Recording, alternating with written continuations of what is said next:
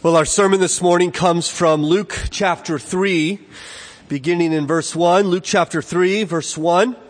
That is on page 858 in the Pew Bible in front of you. As I do most Sundays, encourage you to have a copy of God's Word open on your lap today. We'll be working, through 14 verses, verse by verse. It'll help you to stay engaged, remind you that what we're considering today happens to be God's very Word and the great honor to come and set it before us. If you don't have a copy of God's Word, we love for you to take that Bible in front of you in the pew rack as our gift to you. So we find ourselves with the great honor of studying Luke chapter 3, beginning in verse 1 this morning. Hear now the Word of God. In the 15th year of the reign of Tiberius Caesar, Pontius Pilate being governor of Judea, and Herod being tetrarch of Galilee, and his brother Philip, tetrarch of the region of Iturea and Trachonitis, and Lysanias, tetrarch of Abilene, during the high priesthood of Annas and Caiaphas, the word of God came to John, the son of Zechariah, in the wilderness. And he went into all the region around the Jordan, proclaiming a baptism of repentance for the forgiveness of sins, as it is written in the book of the words of Isaiah the prophet, the voice of one crying in the wilderness, "Prepare the way of the Lord, make his path straight. Every valley shall be filled, and every mountain and hill shall be made low. And the crooked shall become straight, and the rough places shall become level ways. And all flesh shall see the salvation of God." He said therefore to the crowds that came out to be baptized by him, "You brood of vipers, who warned you to flee from the wrath to come? Bear fruits in keeping with repentance, and do not begin to say to yourselves, 'We have Abraham as our father.' For I tell you, God is able from these stones to raise up children for Abraham. And even now the axe is laid to the root of the trees. Every tree, therefore, that does not bear fruit, good fruit, is cut down and thrown into the fire." And the crowds asked him, "What then shall we do?" And he answered them, "Whoever has 2 tunics is to share with him who has none, and whoever has food is to do likewise." Tax collectors also came to be baptized and said to him, "Teacher, what shall we do?" And he said to them, "Collect no more than you are authorized to do." Soldiers also asked him, "And we, what shall we do?" And he said to them, "Do not extort money from anyone by threats or by false accusations, and be content with your wages." Our Father, we thank you now for this time to study your word. We do believe it to be the word of God. It is your revelation that you have in your kindness and grace given to us today, that we might know you, that we might love Jesus, that we might turn from our sin, placing our hearts ever more fully upon our Lord, that he might have our dreams and our ambitions, our affections and love. And so we ask that you help us by your Spirit to come and to work in us, that we might hear you truly this morning, and that we might leave here more like Jesus because of this word. And we pray for our youth as well this morning, Father, as they are enjoying a time away on this ski retreat, Father. We delight that they too are gathering even now to consider your word. We ask that your hand will be upon Pastor Josh and the youth and the chaperones that are with him, that they might hear your word, that he might proclaim it into their hearts through your Spirit, and that these teens might be bound together in unity and Christ-like love, and that their hearts may be drawn to you as they further yield their life to King Jesus. We pray all these things in Christ's name. Amen. Ever since God called me to the pastoral ministry, I have found great joy in considering other pastors in which God has used, and especially those pastors who have exemplified great courage in the pulpit. I know I've shared perhaps some of these stories with you in the past, but they're so meaningful to me, I think they bear repeating. One of my favorite stories is from Hugh Latimer, the great preacher of old who once preached before King Henry VIII. In fact, as King Henry sat in his congregation, Hugh began his sermon with an internal dialogue. He said, "Hugh Latimer, does thou know before whom thou art to speak? To the high and mighty monarch, the king's most excellent majesty. who can take away thy life if thou offendest. Therefore take heed that thou speak not a word that may displeasure.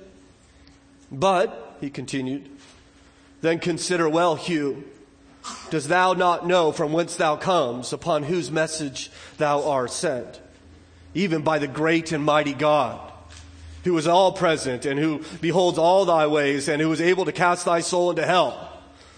Therefore take great care that thou delivers thy message faithfully.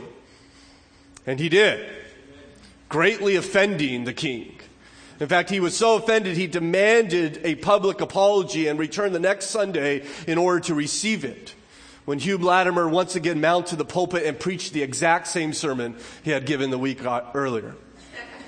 I would have liked to have been there to hear that. It would have been an extraordinary time. Or consider, for instance, the great Protestant reformer Martin Luther, who at the Diet of Worms on April 18, 1521, stood before the arrayed princes and theologians of the church, including Charles of Maximilian, the Lord of Burgundy, Austria, Naples, Spain, the Low Country, the Holy Roman Emperor himself, in which Luther answered the archbishop when he demanded that Luther recount from his teaching, saying, I do not accept the authority of popes or councils, for they have contradicted each other. My conscience is captive to the word of God. I cannot and I will not recant anything. God help me. Amen. Here I stand. I can do no otherwise. I would have liked to have been there for that. Or consider the great American example, the Methodist preacher Peter Cartwright, who once preached before Andrew Jackson, the President of the United States. He was cautioned before he preached that Andrew Jackson would be joining him in his congregation. He began his sermon saying, I understand Andrew Jackson is here. I have been requested to be guarded in my remarks. Andrew Jackson will go to hell if he doesn't repent. Andrew Jackson reportedly said afterwards, Sir, if I had a regiment of men like you, I could whip the world. I would have liked to have been there for that. Or consider the biblical example. A text my family considered earlier this week in our family worship when Peter and John were arrested after healing a crippled man. And they were brought before, the Bible tells us, all the rulers, elders, and scribes, including Annas and Caiaphas, plus the entire priestly family. And they asked him in Acts chapter 4 and verse 7, when they set them in their midst, they inquired, by what power or by what name did you do this? Then Peter, filled with the Holy Spirit, said to them, rulers of the people and elders, if we are being examined today concerning a good deed done to a crippled man, by what means this man has been healed, let it be known to all of you and to all the people of Israel that by the name of Jesus Christ of Nazareth, whom you crucified, whom God raised from the dead, by him this man is standing before you well. This Jesus is the stone that was rejected by you, the builders, which has become the cornerstone, and there is salvation in no one else. For there is no other name under heaven given among men by which we must be saved. I would have liked to have been there for that. But I think I'd probably pass it all up if I could hear that desert prophet preach from his watery pulpit. You brood of vipers, who warned you to flee from the wrath to come? Today we consider John's ministry as we enter into the second major section of Luke's gospel. Really from Luke 3 verse 1 through chapter 4 and verse 13, we see Jesus being prepared for his ministry. And John will begin by preparing the people. And then we'll see Jesus being baptized and anointed by the Spirit and commissioned by the Father. And then we'll see Jesus go out, much like the second Adam, out into the wilderness to face temptation by the devil. This whole section, chapter 3, verse 1 through chapter 4, verse 13, we're calling the revealed Savior, because Luke is trying to show us that Jesus is indeed qualified to save us, to reveal Jesus to us. And today we're going to consider how John prepared the way for Jesus. We've understood John a little bit. We've heard a lot about him from chapter 1. We heard the promise from the angel to Zechariah. We've seen John leap in the womb. We've listened to his father sing praises and his birth. And we left John off at the very end of chapter 1 in verse 80. The Bible says, "And the child grew and became strong in the spirit, and he was in the wilderness until the day of his public appearance to Israel." And there's where we stopped until we get to chapter 3 and verse 1. And Luke picks up on the theme of John and what John is doing. And for the next 20 verses, and I hope over the next 2 weeks, we're going to consider John's ministry. Today we'll consider John's manner, his ministry, his mission, and his message. So first of all, consider with me John's manner. Note verse 1. "In the 15th year of the reign of Tiberius Caesar, Pontius Pilate being governor of Judea, and Herod being tetrarch of Galilee, and his brother Philip, tetrarch of the region of Iturea and Trachonitis, Lysanias, tetrarch of Abilene, during the high priesthood of Annas and Caiaphas, the word of God came to John, the son of Zechariah, in the wilderness." Luke here lists no less than 7 rulers to give us the context in which John begins his ministry. He begins in the national scale, beginning with Caesar and going all the way down to the local priest over a subjugated people. Many people tell us, especially in our day, that facts of the Bible don't matter. That the historical events of the Bible aren't particularly important. What matters is the moral truth and the meaning behind it, and the spiritual ideas. I simply would suggest to you that Luke has a different idea. Luke is very keen to let us know the context in which John began his ministry, to tell us what was going on at that time, to let us know that John began his ministry somewhere around 28 or 29 AD. In fact, of these names of rulers and priests, what's interesting about them is that hardly any of them are known for anything other than their wickedness. Tiberius was a tyrant. Herod would behead John. Annas and Caiaphas would demand that the Lord be crucified. Pilate would see that it would be done. You see, what Luke is not only telling us is that this happened in history, he's telling us that the world was in the hands of the wicked. It was at this degenerate time that we read in verse 2, the word of God came to John. I think there's perhaps a lesson there, that the word of God can come at any time, and that you and I should never despair about what we see happening in our culture, never despair about the cause of God's kingdom, no matter how dark the days may seem to us. You see, at the very moment when things might seem helpless, God may be preparing for a great deliverance. At the very time in which Satan's kingdom seems to be assured, God may be bringing out a great victory. It's for the very time that Rome ruled the world and ignorant priests governed the faith that the word of God came to God's people. And God's people responded in droves, and masses of people would come out to see John. The other gospel writers tell us all of Jerusalem came out. Some scholars speculate as many as 300,000 people would come out to see John in about his 6 months of ministry. I find it interesting that he had such a powerful and successful ministry, though he had no website or flyers. Right? He had no radio spots or public endorsements. He had no air conditioning or cushioned pews. John had no fog machines and pizza giveaways. And so how is it that people would come to him? How was this ministry so incredibly successful? Why is it that thousands of people came to hear John very much hurl insults at them and then warn them of the terror of judgment? Well, I would suggest to you it's because the word of God came, just as verse 2 tells us. It's the word of God that drew them. It's almost like the sight of land to those who are lost and see was the word of God to those who had not heard it for 400 years. And the prophet stands up and begins to announce God's word, and they come to see him, according to verse 2, all the way out into the wilderness or the desert. I wonder if Luke here is contrasting John with these rulers and leaders, as they certainly are in positions, places of power and prestige, the cities and the palaces. Not so for John. He's in the wilderness. In fact, we saw in verse 80 of chapter 1 that he grew up in the wilderness. So we don't know much about John's life. We just see his birth, and now he's about 30 years old, and he emerges once again. All we know is that he grew up in the desert. Perhaps his parents, being old when he was born, did not live very long, and so John would grow up just all out as a desert hermit by himself. And God is preparing him to be a prophet. It's interesting to see how God does this throughout the Bible, because God seems to often prepare his prophets through this desert time of preparation.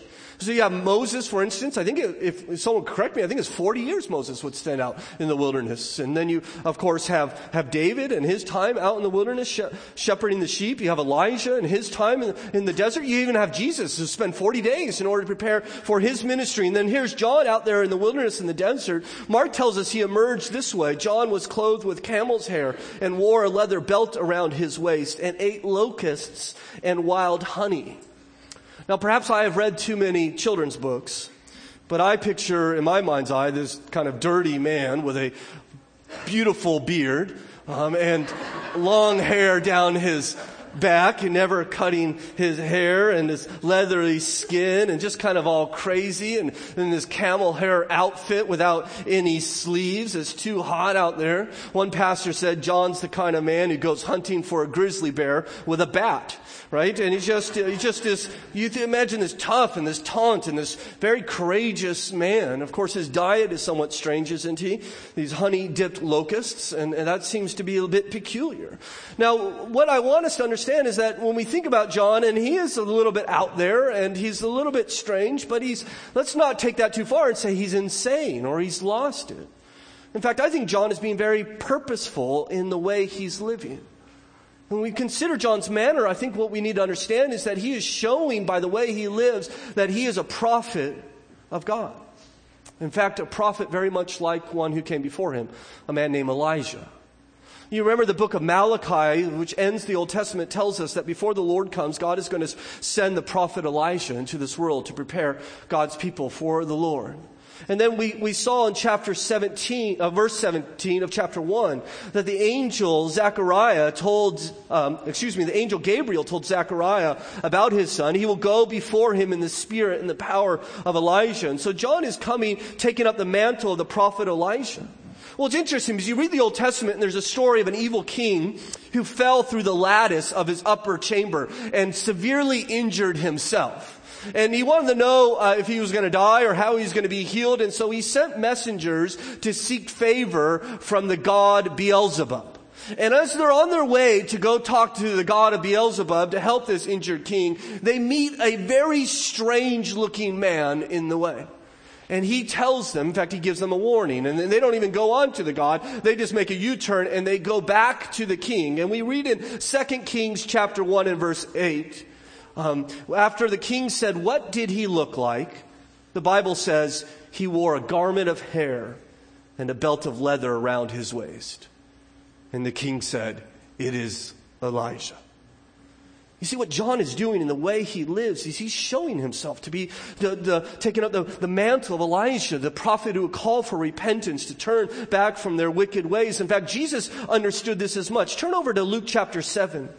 Here's a beautiful description of John the Baptist, and we'll consider it more as we work our way through the Gospel of Luke. But here Jesus has encountered John's messengers after John has been put into prison. And in John chapter 7 and verse 24, when John's messengers had gone, Jesus began to speak to the crowds concerning John. And so listen to what Jesus says. "What did you go out into the wilderness to see?" Right? So why did you go out there? Why did you head out to the desert? What were you looking for? A reed shaken by the wind? Right? Something weak and easily to push over? No, of course not. What then did you go out to see? A man dressed in soft clothing? And behold, those who are dressed in splendid clothing and live in luxury are in the king's courts. Right? He wasn't in luxury. What then did you go out to see? He asks a third time. A prophet. Yes, I tell you, and more than a prophet. You see, what Jesus is teaching us is that the way that John was living out there, not in the king's palaces, not in splendid clothing, but out in the wilderness, shows us who he is. He's a prophet of God. A prophet standing in the wasteland, and as a result, perhaps as many as 300,000 people would go out to him to repent of their sin and to be baptized. You see, John's manner was prophetic, which brings us to his ministry. And we see his ministry was baptism. In fact, he had a twofold ministry, according to verse 3, to preach and to baptize. So secondly, consider John's ministry. Note verse 3, and he went into all the region around the Jordan, proclaiming a baptism of repentance for the forgiveness of sins. You see two things that John's doing there. He's proclaiming, or literally, he's preaching. He's a preacher. And a preacher, according to God's word, simply means a herald. It is someone who receives a message from a king and goes to the king's people and says, hear ye, hear ye. Here's the word of the king. A preacher doesn't get to make up his own message. A preacher doesn't get to craft his own message. A preacher just faithfully takes the word of God, takes what God has given, and brings it to God's people. And this is what John is doing. And we'll see his sermon in a moment. And it's not very pleasing. And oftentimes a preacher will actually preach a message that is not pleasing to you. He's simply trying to give you God's word. And you're not God, and therefore God's going to offend you at sometimes. And we should recognize that a preacher is not a politician. In fact, during my study of this text, I came across a story during the first Gulf War when a man wrote his senator supporting the ejection of Iraq from Kuwait. Well, he received a letter back from his senator which thanked him and stated the senator's strong support for President Bush's action. Well, the next day the man received a second letter, this one by accident, thanking him for opposing the war and assuring him of the senator's strong opposition to the war. It's like the politician who said, I have friends who are for it, and I have friends who are against it, and I'm with my friends. Right? Well, it's not so for the preacher.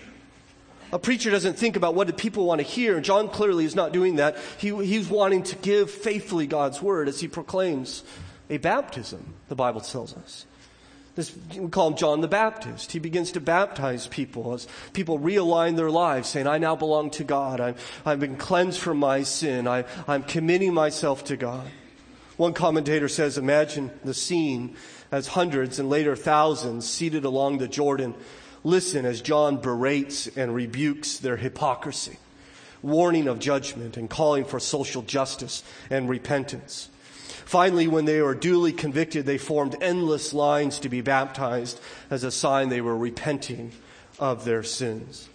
You see, John's ministry is to preach and to baptize, which brings us to his mission. Thirdly, consider John's mission is to prepare the way for the Lord. And we've already seen this earlier in Luke's gospel. Again, if you consider verse 17 of chapter 1, the angel says that at the very end of that verse, that he is going to make ready for the Lord a people prepared. Well, Zechariah took that to heart when he sings his song in verse 76 of chapter 1. He sings to John saying, and you, child, will be called the prophet of the Most High. And you will go before the Lord, note this, to prepare his ways. And now we come to chapter 3 and verse 4, and we read, as it is written in the book of the words of Isaiah the prophet, the voice of one crying in the wilderness, prepare the way of the Lord. And so John is gathering, and his mission is to get people ready to receive the Lord, to prepare them for the Lord's coming. And he's on his way. You need to get ready. And I think about John's ministry. It reminds me of what my children used to do when they were younger. And they knew that Daddy was on his way home, and perhaps it was a special day, and they wanted to treat Daddy with a clean house. And they would be all busy and frantic as time drew near for Daddy to return home. But sometimes, in fact often, they didn't quite finish the job before Daddy got home. And so they would send one of their siblings, usually the youngest one, to kind of bar the door there as they finished their work. And Daddy would stand outside for about 10 minutes as the children got ready for Daddy's homecoming. Well, John is saying, get ready for the Lord. You need to prepare your life. You need to clean up your life. You need to begin to work on your heart as the Lord is coming. In fact, you notice what Isaiah said here that Luke is quoting from. Prepare the way of the Lord, verse 4, make his path straight. Every valley shall be filled, and every mountain and hill shall be made low, and the crooked shall become straight, and the rough places shall become level ways. And so he draws this metaphor of we need to do some work on the roads. You know, in this day there weren't nice 4-lane paved roads.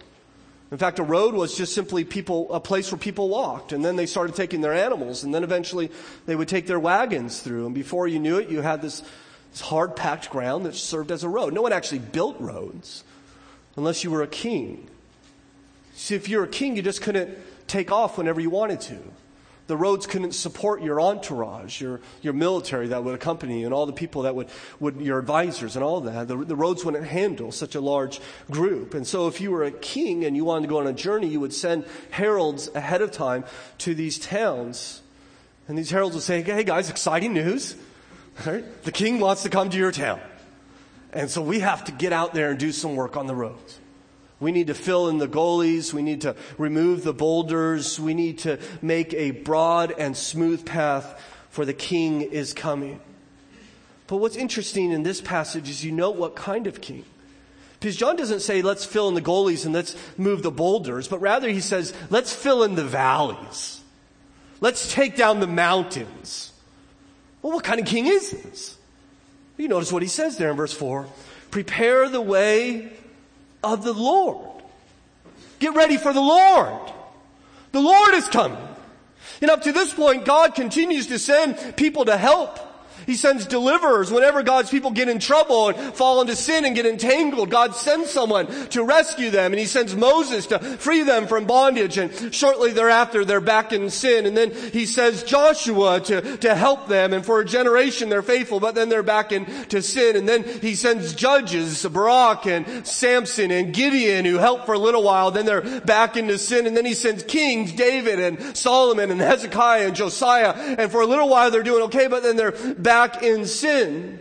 You see, their deliverance is never permanent. And Isaiah knew that the only way that God's people would ever truly be saved if God stopped sending deliverers. Instead, He comes Himself.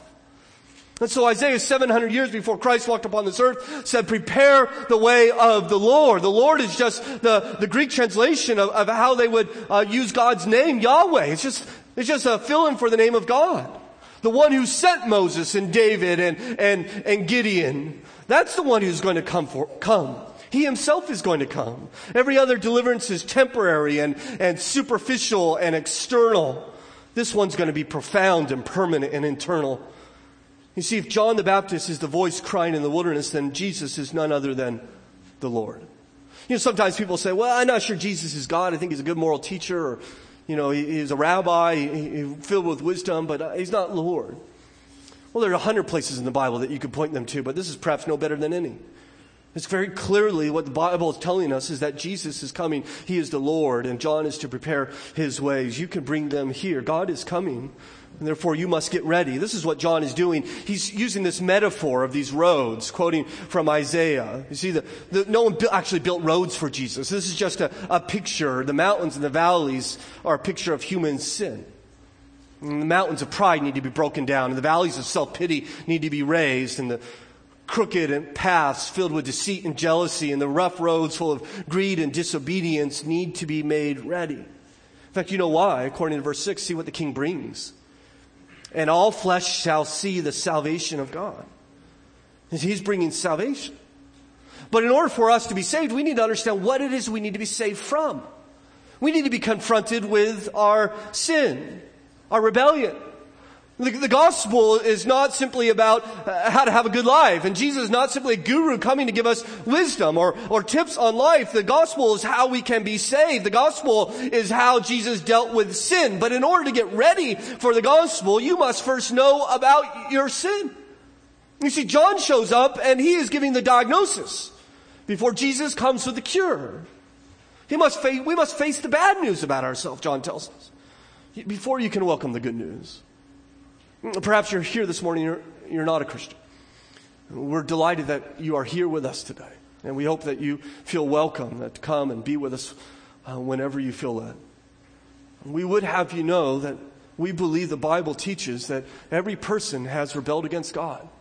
Sometimes that rebellion takes place in wickedness. Sometimes that rebellion is simply a disregard for the one who made us, who demands that we follow Him and love Him and obey Him. And that God, being a just God, a holy God, a good God, will judge sin, will judge sinners. But because He's full of grace and love, He has sent His Son, Jesus Christ, into this world. God Himself putting on flesh that He might live a perfect life in your place and die upon the cross, bearing the wrath of God for your sin, not His. 3 days later, He rose from the dead. And the Bible says, if you confess with your mouth that Jesus is Lord, and you believe in your heart that God raised Him from the dead, you will be saved. This is the gospel. And John wants to get us ready for that. He wants to prepare us for the Lord. And when I think about John's ministry, preparing people for the Lord, this ministry continues. I don't know, Christian, do you realize that we can take up the mantle of John? We can continue to prepare people for the Lord. Maybe you can look back on your life and see the Johns in your life, if you will, getting you ready for God. Whenever I have an opportunity to preach on John the Baptist, I always think about the handful of men who prepared me for Christ. Well, in fact, one of them was named John, interestingly enough, John Cardova, who looked at a freshman in college who on one hand says he's in love with Jesus, on the other hand says he will not repent. He will live in sin. And John, out of great grace and love for me, put his arm around me one day and said, "Stephen, you're a hypocrite. You cannot say you love Christ and continue to live the way you're living." And it was exactly what God wanted me to hear. And it was based upon that man, John Cardova, that I was able to turn my life completely over to Christ.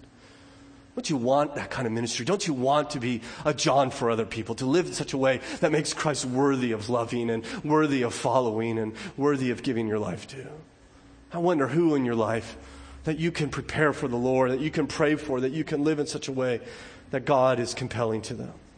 And we see John's ministry was to prepare the way. Lastly, consider John's message. Here it begins in verse 7. We actually get John's sermon.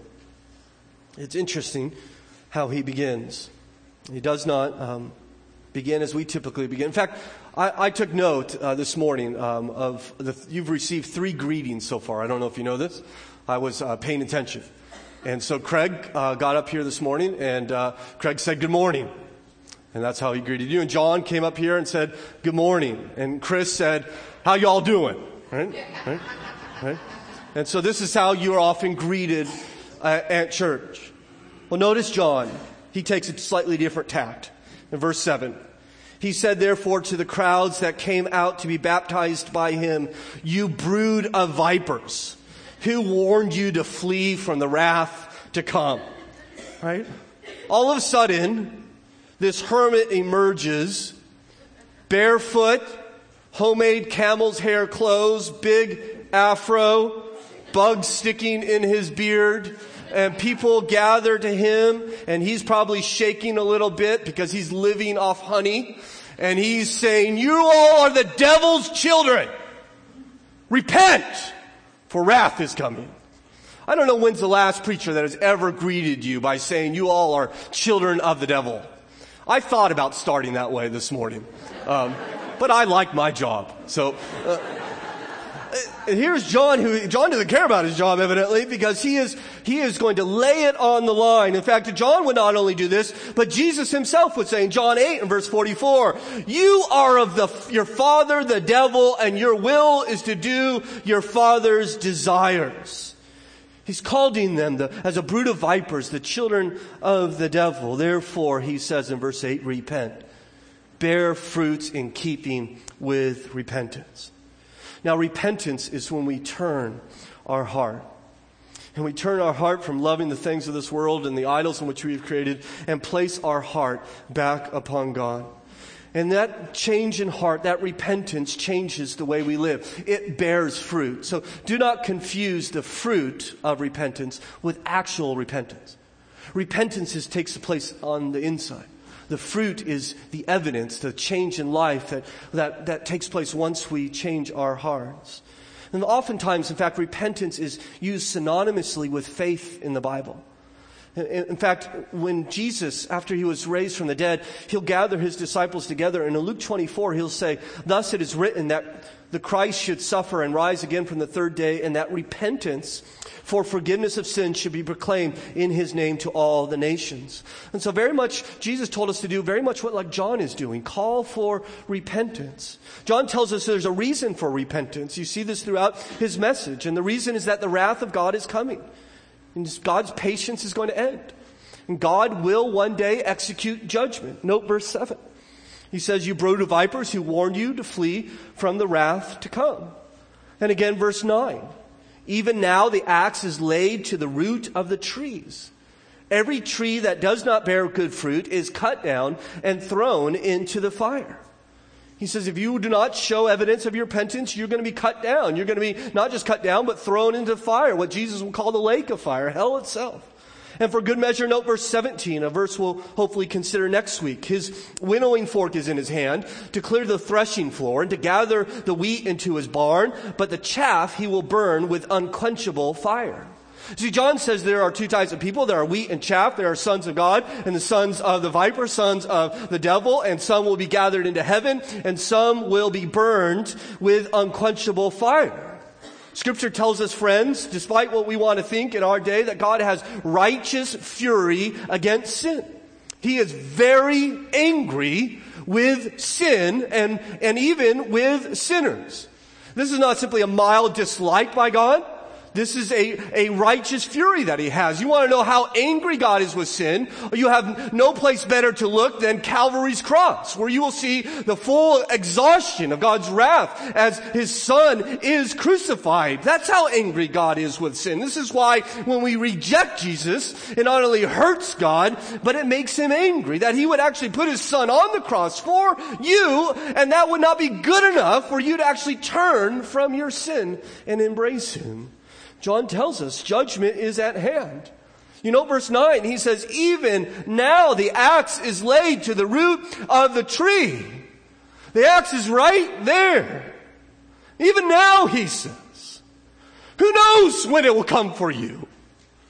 You and we all have our plans, and we're going to graduate this year. We're going to get married and have kids. We're going to retire in 10 years. We're going to do this. We're going to do that. I tell you, the axe is on the root. It lies there. And God one day, if you refuse to repent, will strike you down and cast you into an eternity of hell. That is why you ought to repent, friend. Because God today offers you grace, mercy, love, and forgiveness. He says, I will forgive you forevermore. I will invite you into my kingdom. I will adopt you as my son and daughter if you will turn to me. Why won't you turn to him? Why do you continue to refuse him? I trust I have a friend here this morning that will not bow their knee to King Jesus. I tell you that God is a holy God, a God of judgment. He calls for us to repent. Now let's be clear what repentance is. Because repentance is not simply conviction or sorrow. It's not feeling bad about something and then not changing. It's not feeling bad and there's no new heart. There's no new desires. Repentance is not simply confession of sin. You know, some people say, I'm sorry, but keep doing it, right? I'm sorry I said that. I'm sorry I lost my anger. I'm sorry I cheated. I'm sorry I threw the television out the window. I'm sorry, right? But there's no change. In fact, I would suggest to you that the more you confess and don't change, the more your conscience becomes seared. And the harder your heart becomes. Some of you understand exactly what I'm talking about. There's confession, and then you're back into sin, and you confess it, and then you're back into it. It's not repentance, it's hypocrisy. It's vanity. Repentance is also not justification. I've heard many times, I can't change because of my circumstances. Right? It's just who I am. It's my genetics. I'm a drunk. I'm a glutton. I get angry because of my genetics. I'm Italian. I get angry. Right? I'm Spanish. I get angry. I'm Irish. I get angry. Whatever it is. Others say it's just my personality. It's who I am. I can't change. Others want to blame other people. They started it. We hear that a lot in marriages. It's, they didn't do this, I wouldn't have done that. It's their fault. I'm sorry I stole at work, but because this. Or I'm sorry I yelled at you, but if you didn't do this. I'm sorry I don't give my money. I'm sorry I'm not a good steward, but if you provided for me like this, God. I mean, this is old as Eden. It's the snake's fault. It's the woman's fault. It's God's fault. It's not repentance. You see, some people want forgiveness, but are unwilling to change. Will not move their hearts. They'll get baptized. They'll sit in pews. But there's no change in their life. There's no love for God. See, John says there needs to be fruit. There's a fruit of repentance. There's evidence of repentance. You see that in verse 8? Bear fruits in keeping with repentance. Repentance, if your heart has changed, you'll be seen in concrete action. You'll have a changed life. Before you deal with the fruit, you need to deal with the root. In verse 9, he says that the axe is at the root, but it's going to cut down the tree that doesn't bear any good fruit. There's no evidence. But in order to get that good fruit, you need to You change your heart. You call it to God, I'm a sinner. I've sinned against you, God. You've made me, you've blessed me, you keep me alive in this day, and I continue to sin against you. And I am sorry. I don't want to be that person. Will you forgive me? Will you make me new? Will you change me? Will you transform me? I give my life to you. I bow my knee before you. There must be that heart change. And that heart change will reveal itself. There will be honesty where there was dishonesty, and generosity where there was greed, and humility where there was pride, and love and peace and joy. That's the fruit of repentance. You will be seen in how you've changed. I wonder, friend, have you repented? Is there fruit? Is there evidence of your repentance? Can you point to and say, yes, I know I repented because I can see it impacting my life? And by the way, repentance is not just something you do at the beginning of your Christian life. It is something you do throughout your Christian life. It is how we start, but it is how we continue. Martin Luther, when he nailed his 95 Theses upon the castle door, he began by saying, all the Christian life is one of repentance. It's all repentance. I wonder, Christian, when is the last time you have truly repented to God? I wonder what right now in your life you should repent of, where your heart is set upon an idol that you need to take it off of. I wonder what God would do. And God says you all have to repent. You need to bear fruit of repentance. And the people are listening to this and they say, well, okay, what does that look like? What does the fruit look like? No, verse 10. And the crowds asked him, what then shall we do? And so there's a crowd saying, okay, what are we going to do? And John could have said 100 things about repentance, but you know what he talks about? He talks about their money. Interesting enough, he talks about their possessions. In fact, we're going to see throughout Luke that Luke's going to teach us that faith in God, that relying upon God's grace, receiving His mercy changes how you deal with your money and how you deal with your possessions. In fact, Jesus will say in Luke 12 and verse 34, for where your treasure is, there your heart will be also. You see, you want to know where your heart is. You want to know what you trust, what you love. Find out what you do with your possessions and how you think about your money.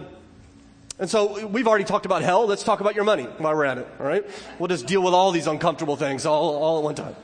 All right. So John says, okay, let's deal with money. What do we do if we want to repent? Verse 11, he answered them, whoever has 2 tunics is to share with him who has none, and whoever has food is to do likewise. You see a brother in need? If you repent, you can't close your heart to him. The fruit of that change, that repentance in you, is you are willing to sacrifice for the good of your brother and your sister. Sacrifice. I wonder when's the last time you actually sacrificed. You actually gave up so you could not have something in order that another could have something. And then, well, interesting enough, there are some shady characters in the crowd. In verse 12, we see the tax collectors also came to him to be baptized. Isn't that extraordinary? And said to him, teacher, what shall we do? And so he said to them, collect no more than you are authorized to do. He says, you're going to stop lining your pockets. Notice he didn't say you need to quit, right? You need to give up this job. He says you just need to start doing it honestly. You know, avoid greed and be honest. And then a third group is there. Soldiers are literally the police, the temple police, also asked him, and what shall we do? And he said to them, do not extort money from anyone by threats or by false accusations, and be content with your wages. He says, stop using your position of authority for greed and abuse. No more intimidation and threats and shakedowns and bribes and kickbacks and payoffs and extortions. Be content with what God has given you. And you could almost hear them say, well, that's how we make our money. Everybody does this. How we get paid is through bribes and this and going around the corner and doing things like this. And he says, not if you're repentant, it isn't. Not for the repentant soldier. Not for the one who's ready for the Messiah. You do things differently. I wonder, friend, are you content? Are you sacrificial? Are you generous? Do you enjoy giving? You know, the Bible says that you're more blessed to give than to receive. A repentant heart is a generous heart because God has become enough for us, because God is worthy of our trust. And so John tells the greedy they need to repent. But interestingly enough, he doesn't stop with the greedy. He also says you need to repent of your religion. I want you to note verse 8. There's a little passage we skipped over, so we draw it to a close this morning. Verse 8, he says, bear fruits in keeping with repentance, and do not begin to say to ourselves, we have Abraham as our father. So evidently there are people out there with John who are saying, well, we're good. We have Abraham as our father, right? We We've come to see the show. We don't need to repent. We're the chosen people. But this is exciting. There's tax collectors and soldiers and all sorts of people out here getting baptized and some crazy preacher in the desert. And we want to come watch this, right? And so the religious people come to watch the sinners repent. And there's John. He's pointing out the sinner's sin. And you can almost think these Pharisees and all these guys, with their arms crossed and they're kind of nodding their head and they're thinking, you tell him, John, right? You go, boy. Way to go, John. And they're cheering John up. And then John looks at the religious people and says, oh, by the way, you all are the worst. You who go to the synagogue every Sabbath, you who memorize scripture, you who think you are keeping the law. As John knew that religious conservatives can be as far away from God as the most wicked sinner. Just as Jesus told us in the parable of the prodigal son. In fact, God, according to John, can make his children from anyone and anywhere. Read on in verse 8.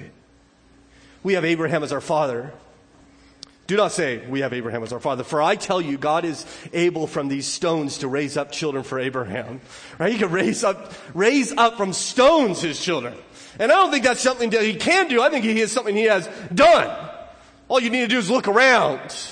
You and I who have been grafted into God's people, you and I have stony hearts, have been saved by him, by his grace as he has called us into repentance. And he says, don't say that you're going to rely upon your heritage. In fact, he's calling for them to be baptized. Now, baptism was common in this day for Gentiles. When a Gentile wanted to become a Jew, he had to be baptized. He had to wash his Gentileness off. He was unclean, right? It's like taking a bath. And you take a bath when you're not fit to be around other people. When you stink, you bathe. Right? And so the Jews had this idea, well, the Gentiles are just stinky, they're unclean, they're dirty. And so if they want to become followers of Yahweh, they need to be baptized. To be baptized is to acknowledge you're not presentable, you're unclean. And so the Gentiles will get baptized. And John comes and says to the Jews, even the religious leaders, everyone in the water. You all need to get in. And they are astonished. This is actually unthinkable. It's scandalous because what he is saying to them, to the Jews, is saying, you're just like the Gentiles. You're just as unclean. The paths of Israel have become crooked and the church have become corrupt and its leaders have become faithless and the people of God were not ready for the Son of God. Repent, he says. Stop trusting in your religious heritage, he says. Stop trusting in your baptism, churchgoer, your church membership. Stop trusting the fact that you walked an aisle, raised a hand, or signed a card. Stop trusting in the fact that your dad was a Christian, and your mom was a Christian, and your grandparents are a Christian. He said, you need to repent. Do not rely upon your religious record. He's warning them. He's warning them. You're not ready. How many people will stand before God who have spent their whole life in church and are not ready to do so? It's Charles Spurgeon who said, you will be as surely damned by your righteousness if you trust in it, as you will by your unrighteousness. This is a warning to us, churchgoers. People who make a habit of coming here every Sunday. You should be warned here. Look at your heart. Let everyone look at their heart. It's a warning to me. Let me look at my heart. Am I playing a game? Am I trusting in anything but my love and faith in Jesus Christ? This is the warning. Repent, for God's wrath is coming. You know, Jesus Christ would echo John's words, except you all repent, you will likewise perish. Have you repented? It was in the 18th century England. Was plagued by materialism. It was a time of social degeneration. The gap between the rich and the poor was unimaginable. And the Prime Minister, Robert Walpole of England, was an openly immoral man who publicly mocked virtue and morality. There was moral laxity in the country, public drunkenness, gambling everywhere, cruelty, crime was rampant, poverty was extreme, criminal law was barbarian, and the Church of England was totally inept, as many would openly ridicule the Christian faith. It's in this very dark time that God broke through. He saved 3 men. One man was raised in his mother's tavern, surrounded by sin. His name is George Whitefield. the other two brothers who were raised to love legalism. Their names were John and Charles Wesley. And once they became free from sin and free from religion, they began to preach to England repentance. And most secular historians would credit these three men from saving England from anarchy and revolution.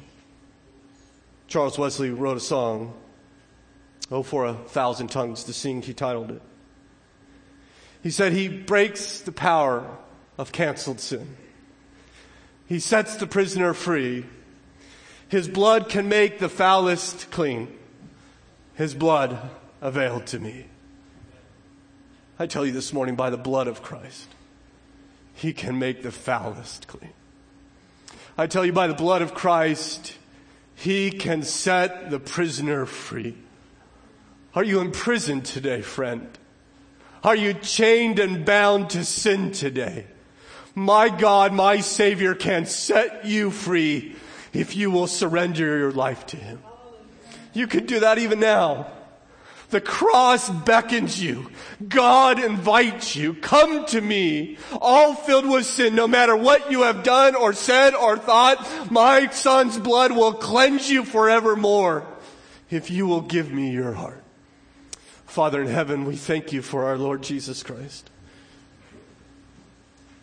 We thank you that out of great love for sinners like me and like my brothers and sisters here, he has come for us. He has come to save us. But in order to be saved, we must understand what we must be saved from. And it is my rebellion. And it is our rebellion, our sin. I trust, Father, there is one here today that has yet to turn their life over to you. May you, by your Spirit, teach them your word, which clearly says the axe is laid on the root. Tomorrow is not promised. Will you help them, Father, by your Spirit, even now, to call out to you, saying, God, I've sinned. I am a sinner. I am living my own life, and I am so sorry. I believe that Jesus Christ is the Son of God. I believe he died on the cross to pay my penalty for my sin. I believe he rose from the dead, and I give him my life now. I repent. Father, will you not do that today for your glory and for the eternal gain of my friend or friend here who does not know you? For the rest of us, dear Lord, those who claim Christ, will you help us to continue to repent, to hate sin, and to love Jesus? I trust we all have repentance to do. Will you help us to do so through your Spirit, we pray, in Christ's name. Amen.